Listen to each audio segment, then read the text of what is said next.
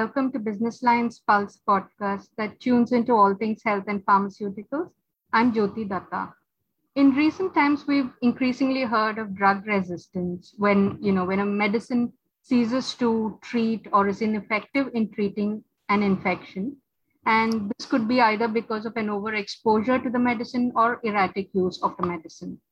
Antimicrobial resistance, or AMR as it is referred to, is a global concern, and the World Health Organization, the WHO, had sounded an alarm bell years ago, saying that there could be a day when even the smallest of infections could potentially kill us. So the Access to Medicines Foundation, a non-profit organization that's headquartered in Netherlands, they've recently come out with their benchmark report on AMR. It's their third report, actually, where it looks at top pharmaceutical companies, what they do to clean up the manufacturing process of antibiotics, curb its misuse while improving its supplies, and so on. And to break down this complex issue that touches all our lives, we have with us today Jayasree Iyer, Chief Executive Officer of the Access to Medicines Foundation. Thank you for joining us, Jayasree. Hi, and thank you for having me here. And a very good morning to you as well. Yeah. Good afternoon. So, you have just come out with the benchmark report this week. But before we come down to that, could you, explain why AMR is such a big concern for governments across the world? And has COVID actually made a bad situation worse? So I think we have to appreciate that drug resistance is not a future problem. It is here and now, and people all around the world are facing some of the highest risks from resistant infections. And that actually is being made worse by a lack of access to treatment. COVID has definitely made more people aware of infectious diseases. On one hand, it has, because of the fact of there's been closures and lockdowns, has increased and improved hand washing and sanitation in some places. But at the same time, I think because people cannot get to their doctors in time, they're unable to access the right treatment and the right diagnostics before they get treatment for infectious and other diseases in that sense. So overall, I think, and in some countries, we're also starting to see that when people present with a cough or a cold, flu-like symptoms and COVID, they take antibiotics to try to alleviate the symptoms when it cannot actually work. So, in some areas, there's overuse of antibiotics, and COVID has definitely made the situation much worse. Right. And the peculiar situation that you are pointing out, at one point, there is an overuse of antibiotics. And there are also countries and there are regions that do not get access to antibiotics. And I'm going to bring in a small data point that your report had. So 7.5 lakh people die every year due to the drug-resistant infections. But also true is that 5.7 million people die from treatable infectious diseases due to the lack of access to these medicines. So how did we get to such a situation? We get to such a situation because of multiple reasons. One is overuse of antibiotics, irrational use. Antibiotics that should be used only as a last resort are being used in human health as first-line treatments. They're also used in agriculture for animal farming and for plants for agriculture purposes. And at the end of it, you end up having, you drive drug resistance because you are using it inappropriately. And when you use it inappropriately, these antibiotics, what happens is bacteria start escaping from and start creating, the resistant bacteria start emerging and start taking over. And the more you have resistant bacteria, the bigger the problem actually becomes, because eventually the rise of drug-resistant bacteria means that there's going to be less and less effective antibiotics that's going to be there when patients actually present with this issue. So we need to do multiple things. We need to improve the use of antibiotics so that only patients who have very clear symptoms and are diagnosed properly are using this. We need to stop over-the-counter use of antibiotics without a prescription. And we definitely need to conserve and preserve the last resort antibiotics so that they can be made effective when other antibiotics fail in that sense.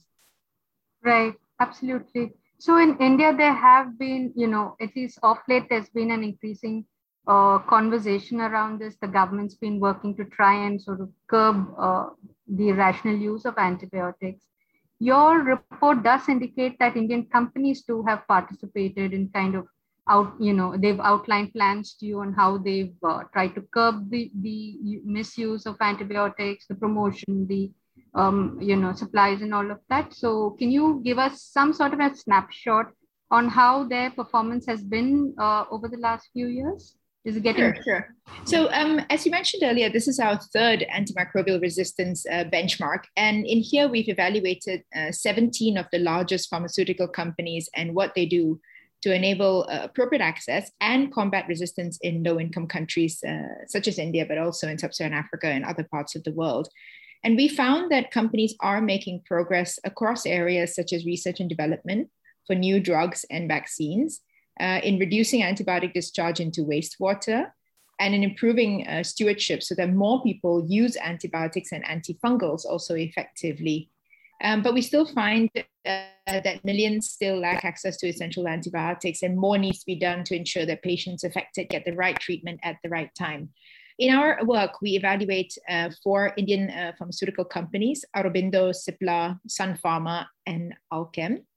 And I think there's a number of best practices from the companies overall. So, for example, Aurobindo reports that all the manufacturing sites are compliant with discharge limits for antibacterial waste that is disposed into the environment. And this way, preventing that antibiotics are found in rivers and driving drug resistance higher. Cipla is assessing all its suppliers. So suppliers being other companies that supply ingredients for antibiotics or are contracted to make the final antibiotics and antifungals. And they assess their suppliers to make sure that their antibacterial discharge levels comply with different limits. There are currently about 8 programs running in India for surveillance. And surveillance is an area where companies try to find out where the drug resistance infections are among populations, which hospitals, which regions of different countries are actually, what kind of bacteria are around, and where do you see drug resistance to which drugs. And this is incredibly useful information because it helps governments and doctors to understand, okay, when do we need to stock up and purchase the right antibiotics for the right patients in that sense. 2 of these programs are national programs, and only Cipla is supporting the Sentry surveillance program and uses resistance data on a drug called plazomicin in that sense. So there's still a lot that can be done from some of the Indian generics in this sense. Another issue is on sales practices. So when you do sell antibiotics, you must make sure that as a company, you're not promoting antibacterial, antifungal medicines in a way that it makes them oversell, overprescribe, and eventually end up with overuse of antibiotics. Aurobindo and Cipla are doing quite well here. Aurobindo does not promote its antibacterial, antifungal medicines to healthcare practitioners at all. And Cipla decouples the incentives for sales agents from sales volumes for 99% of the incentives in that sense. So it is important to realize that these are all new practices, which are, I think, really important to prevent overselling. I think the last point I wanted to make here is that, Aurobindo, Cipla, and Sun Pharma are all involved in education to make sure that healthcare practitioners use antibacterials and antifungals appropriately. And when we evaluated whether there's conflict of interest mitigated in all these programs, they all perform quite well. And I think another example in terms of making sure that patients use products really well is an example I have from Cipla. And they create leaflets for drugs that contain information about things that need to be considered when taking medicines. For example, to complete the course when symptoms are already improved, in terms of how to make sure that you take your medications properly and dispose of it properly. So these are some of the examples that we found, which we are hoping more companies will utilize, and there can be partnerships between companies, governments, and nonprofits to improve the situation overall. That's really encouraging to know. And like you point out, it's very important even for people as consumers or patients, whoever is taking the medicine, to complete their course and not leave it halfway. So the point you make here about these companies, now these are the companies who have the largest portfolios in antimicrobials and antifungals, correct? That's why they feature in your Correct. Yeah, we look for companies that are large in terms of their portfolio and their size of their antibiotic, antifungal, and vaccine pipelines and portfolios. And we also make sure that they're relevant for the markets that we're looking at, because our work covers over 100 countries, which is actually home to 80% of the world's population. So how does big pharma sort of fare over here? And your report points out that of the 166 products that you're looked at, only one third really has a good access planning that has happened. So and in terms of even new products, the numbers are still small, although big pharma continues to be invested in newer antibiotics and newer products. So a little insight there on how the big pharmaceutical companies, are they staying invested? Are they getting out? How are they faring? Sure. So I think the context is that, about 5.7 million people, especially living in low and middle income countries, currently die every year from lack of access to antibiotics. So the burden of the problem is actually very large in that sense. And so what we did is we tried to evaluate from the products that we've selected that are important, how are the companies improving access, and at the same time making sure that the access is appropriate. So it's not usage in the wrong situations in that sense. And I think what was worrying is that, as you mentioned, just a third of them are covered with an access strategy from these companies. And at the end of it, it's concentrated on a few countries, a few patients benefit at the end of it, so the gaps are very large. Now, the big problem that we see is both big pharma and several of the generic companies are all waiting to see how the market is going to shape up. So at the moment, antibiotics are available at very low prices. And so companies do not see that there's an incentive because there's not a lot of revenue that they can generate, and definitely not a lot of profit they can generate from this field. So while some companies are invested in this space, they're only invested in the space because they recognize that they cannot sell their cancer medicines and other hospital-based drugs and products unless hospitals are safe, and antibiotics are a key component of it. Over the last few years, we've seen several companies leaving the field. I think over 25 companies, large and small, have left antibiotic development for sure, and some have even left production of these particular products. So we're in a very fragile situation. It's an extremely concentrated market with a few large players. We're happy to see that GlaxoSmithKline and Pfizer have, amidst this COVID-19 pandemic, been able to show progress, and several companies are active in this particular space. But any retreat from any one of these companies, whether they are big pharma or big generics, will have such a detrimental effect on access. And I think that's the urgency of the issue. That's quite worrying. Absolutely. Yeah. But does it make, finally for companies, does it make business sense for them? Are investors pushing them? Are, stakeholders pushing them to do the right thing? So we have been trying to rally together a number of investors to stay on board in investing in antibiotic development and access, and stay on board and encouraging large players like the large research-based pharmaceutical companies and their generic medicine manufacturers in staying on this particular market. It's been difficult because at the end of it, it's an area where investors also recognize that the market is not the same as what they would get if they were invested in a company that was looking for the next blockbuster product, in that sense, where profit margins can be higher. But I think, we have a network of over 150 investment firms. And yesterday we had a discussion with over 300 organizations, including half of them investors, where we were talking about the urgency of the issue, the fact that, as long as we don't invest in antibiotics, antifungals, vaccines, and as long as we don't combat AMR, we're going to end up having a major issue as this silent pandemic of antimicrobial resistance starts taking over. And it's already here in that sense. And it's going to already put pressure onto products for transplantation, products for cancer, and other parts of the healthcare industry. So you have to do something about it. So we're hoping to see in the next months a lot more activity where investors step up and speak with companies about these issues.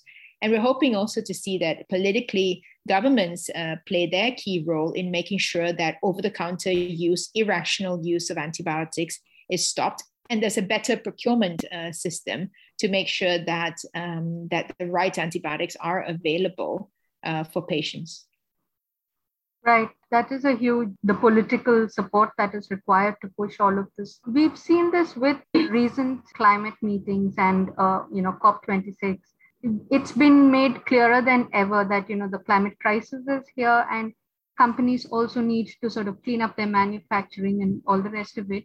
But with antibiotics, there is a problem in terms of, the water discharge and you did touch on cleaner manufacturing processes. So companies now, are they doing more to have cleaner processes and also get suppliers to follow through on similar practices?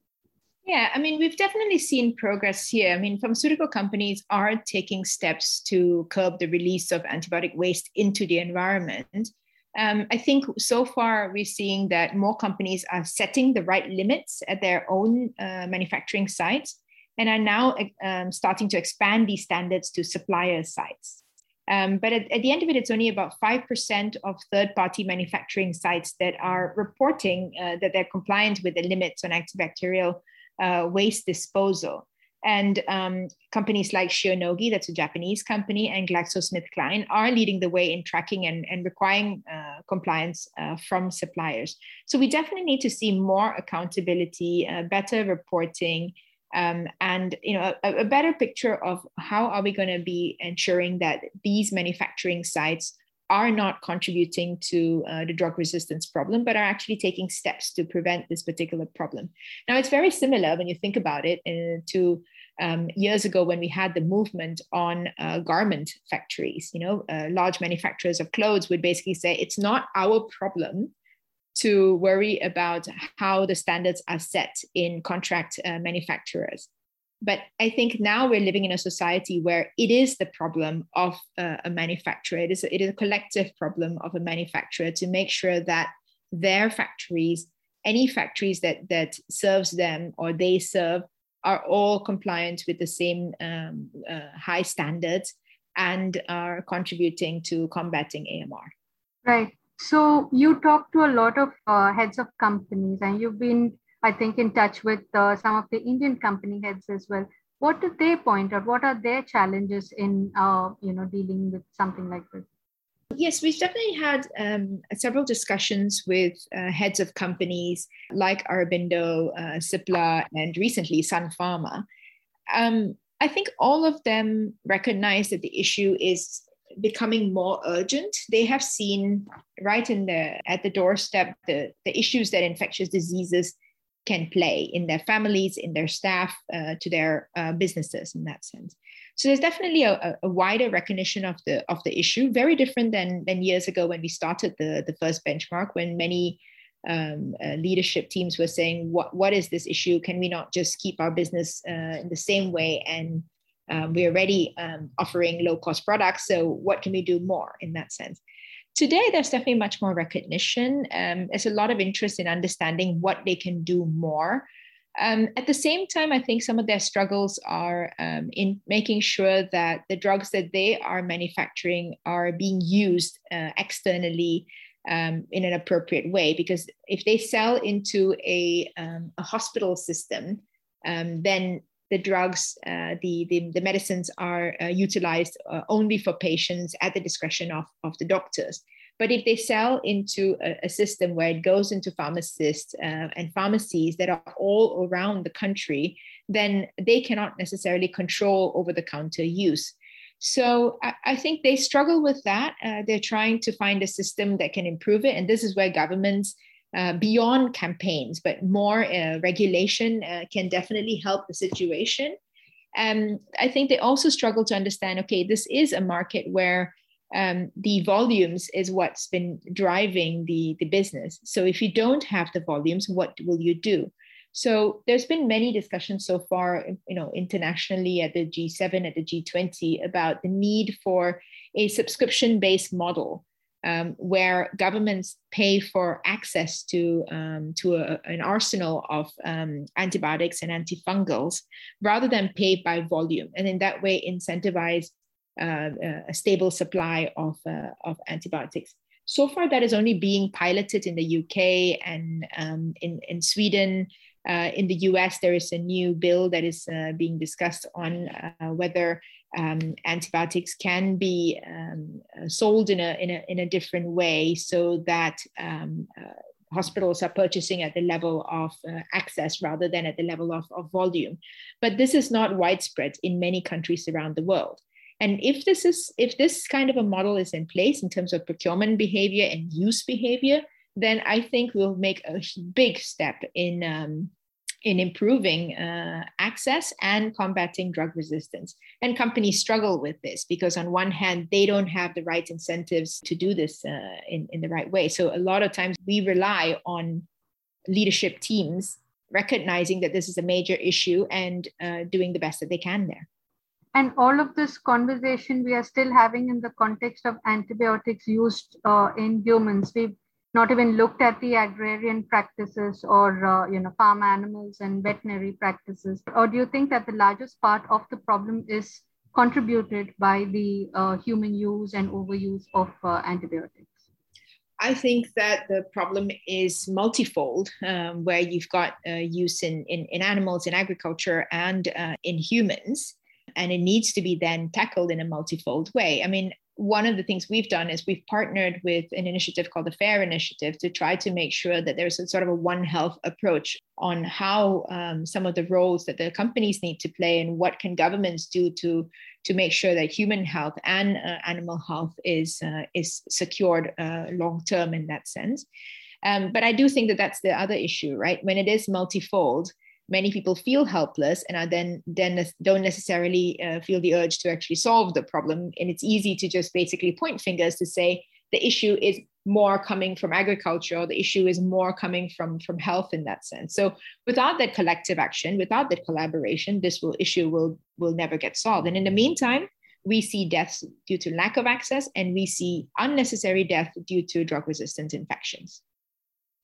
Absolutely, yes. So finally, coming back to access, what do you think governments need to do? You did say that the inequities we've seen with COVID treatments should not sort of be repeated with antibiotics. So what do you think governments and companies need to do to address this, a more planned approach to access? Yeah. So companies definitely can take many actions to improve access. And a lot of this has to be done in partnerships, right? So the first thing companies can do is to make sure that whatever they're developing, so if they're developing a new replacement medicine, antibiotic or antifungal, or a new vaccine against these drug-resistant pathogens, they need to make sure that they're planning ahead for access so that when they launch these products into the market, they're made available in a fair way in low-income countries that suffer the high burden of disease and the high rates of drug resistance itself. Otherwise, we have, as you mentioned, the unacceptable inequity in global access that we've seen in COVID vaccines repeated when it comes to defending communities against superbugs. Companies that have products on the market, especially some of the new products that are on patent still, but also older products where there are gaps in access, can register their medicines and vaccines for sale widely and rapidly in countries that have a high burden of disease and rising rates of resistance. They can address affordability and availability, help to build up technical skills and knowledge for local manufacturing, and strengthen supply chains to prevent these major shortages that we've seen for even basic antibiotics. Governments, I think, really need to look at how products are being used. So, going beyond just campaigns to educate the public, but really looking at prescription behavior and stopping irrational use and unnecessary use of antibiotics by pharmacists, by doctors, and eventually by the general public. Governments definitely need to look at how they procure antibiotics, because otherwise, in a few years from now, there will be nothing available to combat the drug-resistant infections that they're facing.